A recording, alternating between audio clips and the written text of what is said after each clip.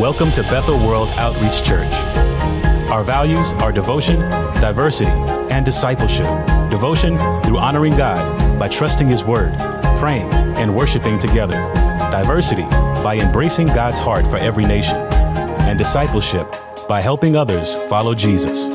So join us as we're reaching a city to touch the world.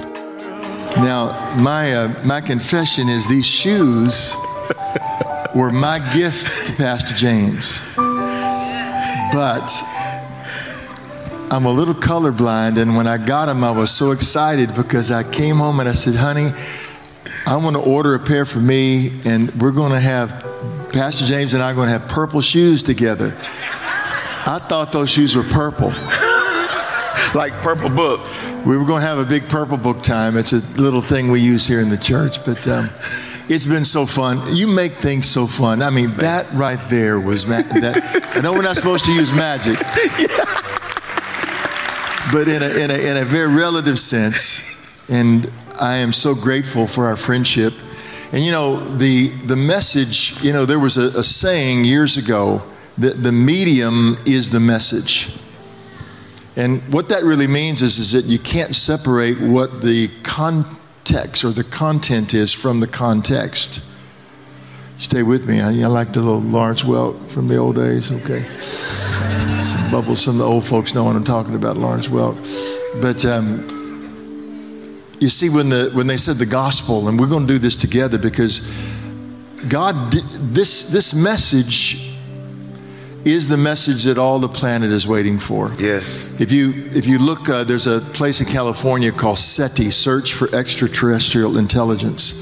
And they've got these radio telescopes beaming pointed to the sky, waiting on a message to come this way. And we're sending just countless messages that way into outer space. But the founder of SETI said this: if a message ever comes this way, it changes history. They thought in the 60s that they had heard that message, but it ended up being just a kind of like a lighthouse effect of a quasar, of a star that was at the end of its life. And it was just it wasn't intelligent, but they can tell intelligence because there's a pattern. Information always points to intelligence. If you're walking down the beach and you see your name written in the sand, you don't think, look at what the waves can do given enough time. And so really, what we have in the gospel is the message that came this way. In the beginning, God was the Word, and the Word was with God, and the Word was God. And then it says, and the Word became flesh and dwelt among us. And so the message isn't even the church necessarily. It's this person of Jesus. Yes. The other day, an atheist was on campus, and Joe Penrod, who works with us and is a part of this church as a campus minister, was talking to him, and as he walked through the New Testament, he said, I've never heard of that Jesus. It's amazing how much the message can be separated from the person of Jesus. And that's why every year we come back again to this moment, not just because of the gifts, but there's a built-in cycle for us to come back and remember that the medium is the message, that Christ, that God became man in Christ. Yes. And when we said he lived the life we should have lived, that doesn't mean that we should necessarily have walked around if we perceived Jesus in a robe and quoted verses all day long, even though that's not a bad deal. But Jesus perfectly lived the moral laws of God. He broke a lot of religious laws, but he was perfect in the moral law. Yes. Now, when you're a little child, we know how difficult it is, Pastor James, to keep you pray. I'm sure parents said, I hope my children are good up there. They don't say something, But they were saying stuff that you couldn't. I know, that's what I'm trying to say. So for God to send his son and for him to be perfect, if it would have been my child, I would have said, okay, we're going to give you about 10 minutes on the earth and then we're getting you out of there. We're not going to take any chances. But can you imagine Christ went through 30 years of having to be perfect, blameless, and not just perfect, but then the test he went through, facing the enemy himself. We face a lot of challenges, but none of us have faced what Christ faced.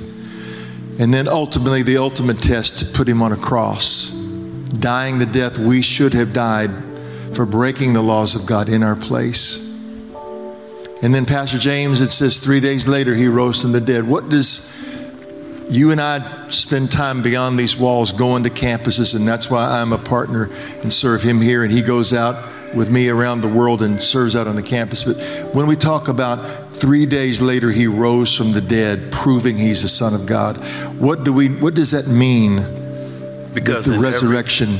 Because in every other religion, they never tell you how your sins are going to be atoned for. Jesus Christ getting up is the proof that death had no right to hold him, that sin couldn't hold him. We were slaves to sin. We were prisoners to this. But I wanted to know, when you accept Jesus Christ, his death, burial, and resurrection, because he was resurrected, you can get out of every dead situation, every separation from God, all separation from God. And here's the most blessed part, Pastor Rice. John, I'll leave you with this. John 10:28 says this. I said it to my family last night. It's the most powerful thing. It says, I give to you eternal life. You will not perish. No one will pluck you from my hand. This is Jesus speaking. My Father, who's greater than all, has given you to me, and no man can pluck you from his hand. So you have eternal life through Christ. You've got Jesus who's saying, I got you. And you got the Father saying, I got Jesus, you, and the promise. That's like some type of triple security. The greatest gift that humanity has ever known.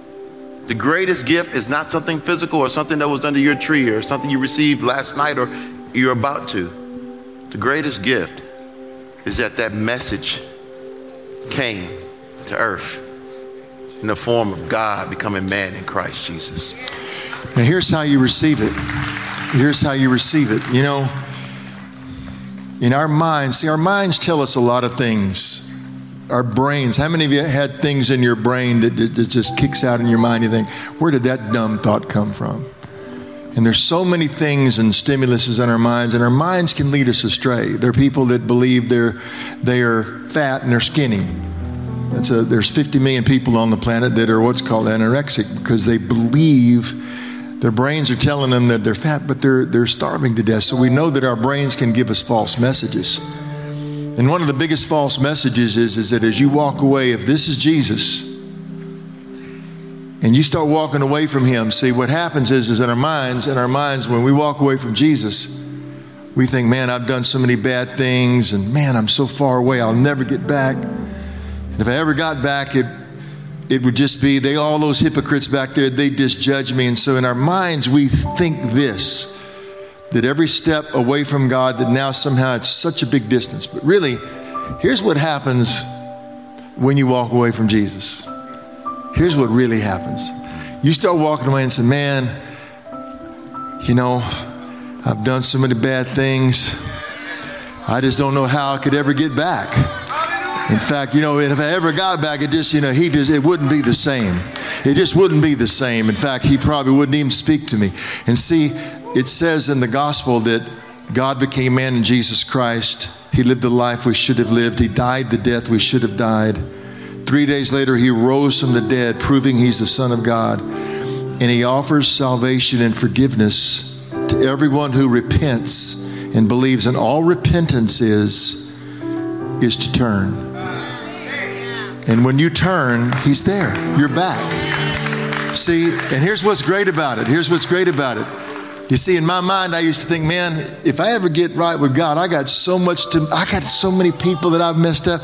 But when I turn and I got Jesus, then I got to go back and tell everybody that I'd messed up, man, I'm sorry about that. Hey, I'm sorry about that. Stand to your feet. I just came from Mississippi State a few weeks ago where I got saved, and we did an event there. There was a guy there that remembered when I got saved. He is a pastor in town, and he was really supportive of what we were doing. And there's another guy there who was dating the girl that I got engaged to, which is the reason I moved to Mississippi State. And my fiance was telling me, this guy's done so many bad things. He was mean to me, so I was going to hurt him. When I got saved, I walked up to him on campus, exactly what happened. And I said, I'm Rice Brooks. We've never met. You used to date this person, so-and-so. She's my fiance. And she told me a lot of stuff that you said you did, and I was going to hurt you. But I got saved. I'm sorry that I wanted to hurt you. Would you forgive me? Shook his hand. It scared him so bad. He went home, immediately broke up with his girlfriend. And today he is a pastor in Dallas, Texas. My childhood enemy, one of many. You see, because Jesus was right there by my side. When I went away, he just dapped me up. Jesus just dapped me right there. Pastor James, pray for us as we go. Because all people, if you've come this far on a Christmas, maybe family members brought you, just turn. It's just turn and trust. Turn to him today. So I got it. Okay. This is the whole moment we've waited on for you to have this gift. And we don't want to leave a moment at Christmas. We got family from all over places. And somehow the enemy can trick us to think, when I go home, I'm going to say a prayer to God.